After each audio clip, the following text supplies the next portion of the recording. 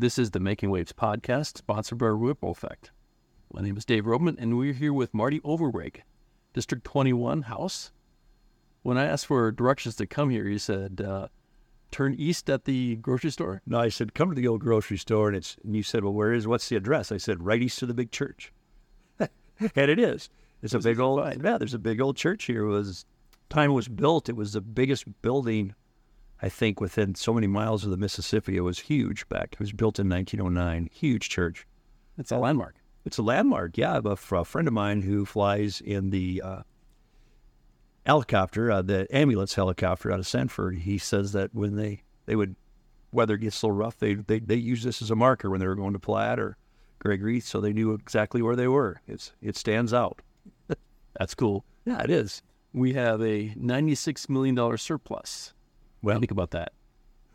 Well, there's only one way to get a surplus for government, and one way is, we have a lot of money, prestigious money coming from Washington. That's taxpayers' money, and citizens of South Dakota have a hard time believing once in a while that Washington money is their money, but it's the same. And the other way is to overtax, and I simply think we are overtaxing our citizens if we have $100 million in excess. Surplus is fine, but $100 million? I have a hard time coming back from Pierre when I look at my constituents will ask me.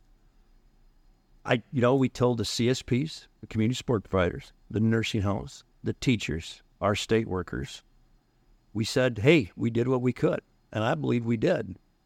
And then we come back and we got $100 million in surplus. I think we did do all we could. I think it's just simply overtaxed. So I hope this next session we take this and we learn from it, and at least we can get the other 2 points off the sales tax to get that down to 4%. You anticipated my question. The Partridge Amendment was supposed to kick in to drop the sales tax by 0.5%, but that didn't happen. Instead, we got a 0.3% reduction. Yeah, well, I think actually the Partridge Amendment was supposed to also take it down in increments, right? If we hit it, it was so much a year over a period of 4 years. But we hit it, and we hit way past it. It should have moved to 4%, a total of 0.5% reduction. But the only reason it did is it was political. I mean, people have to win up there. And, it has to be partial. Their idea, they had to own part of it, and that's where we come. I don't think there's going to be any problem in the next session or even the one after that of getting it down to 4%. So you think it definitely will be? I think definitely I think it's going to happen, yes, because I think it should happen. Why tax when there's $100 million? It's one time. It's one-time money. I get that.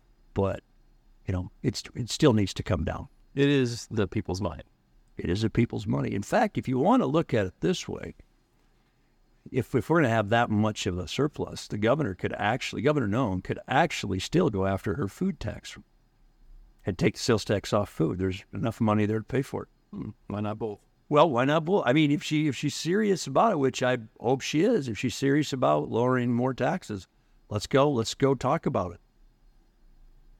One issue we can discuss is foreign ownership of ag in South Dakota. So you were on a governor's committee to deal with foreign ownership of ag, and also an informal committee composed of 6 farms groups. Right. What are those 6 farm groups? Well, it'd be soybean, corn, pork producers, cattle producers, Farm Bureau, and Farmers Union. And this is an unofficial committee to discuss what... And I might be missing, I apologize if I'm missing somebody else who's part of that group, but they're the ones that asked for it, and I don't know if you remember this past session, the governor had a bill, a foreign ag ownership bill that got pretty well stomped on. It didn't go through. Nobody was really comfortable with it. None of the 6 farm groups liked it. And so they felt that if they didn't like her bill, then they should probably try at least to come up with something of their own. And they invited me to join with them. Some other legislators are on there. We have realtors on there. We have a lot of different areas. It's good to have more stakeholders. Oh, yeah. As they're saying it, and nobody's blindsided, and they can all come to a mutual agreement. Yep. And so we're just looking, do we go after legislation? Can we go after legislation? What is constitutional? What is constitutional, and brings us back to property rights again. You know, Absolutely. You're telling someone who they can and can't sell their land to. The governor's been very proactive on this, and I thank her for that. I just would like to widen it a little bit more than just China. You know, China's the flavor of the month, but we have other countries coming in, but we're so entwined in each other. You know, most of the seed technology for corn and beans, a lot of that is coming from foreign ownership because they can plant year round, where we're seasonal. So they have land out here that they run test plots on to see how it grows actually in our climate. Pork. I mean, we are so intertwined with China on pork, and on cattle, the same thing. You know, we have packers that are owned. We need them. You know, if a hog gets butchered in South Dakota, it's most likely being butchered by a foreign company. And when that happens, you know, they're also shipping that meat, so we're a worldwide market. Well, you can't just shut stuff down. I'm in the nutrition business for animals, and I can tell you right now, most of the vitamins, I don't think we have a vitamin plant making vitamin packs in America. Most of it comes from China. So just to say we can't do anything with them is pretty short-sighted. So we have to be careful of what we do, you know, while we also protect. Marty, thank you for bringing on the Making Waves podcast. Thank you. It was fun. I love this. It's fun coming out here. Well, I'm glad. I'm glad you get out here once in the country, far away from any stoplight. I'll do it again. Sounds good.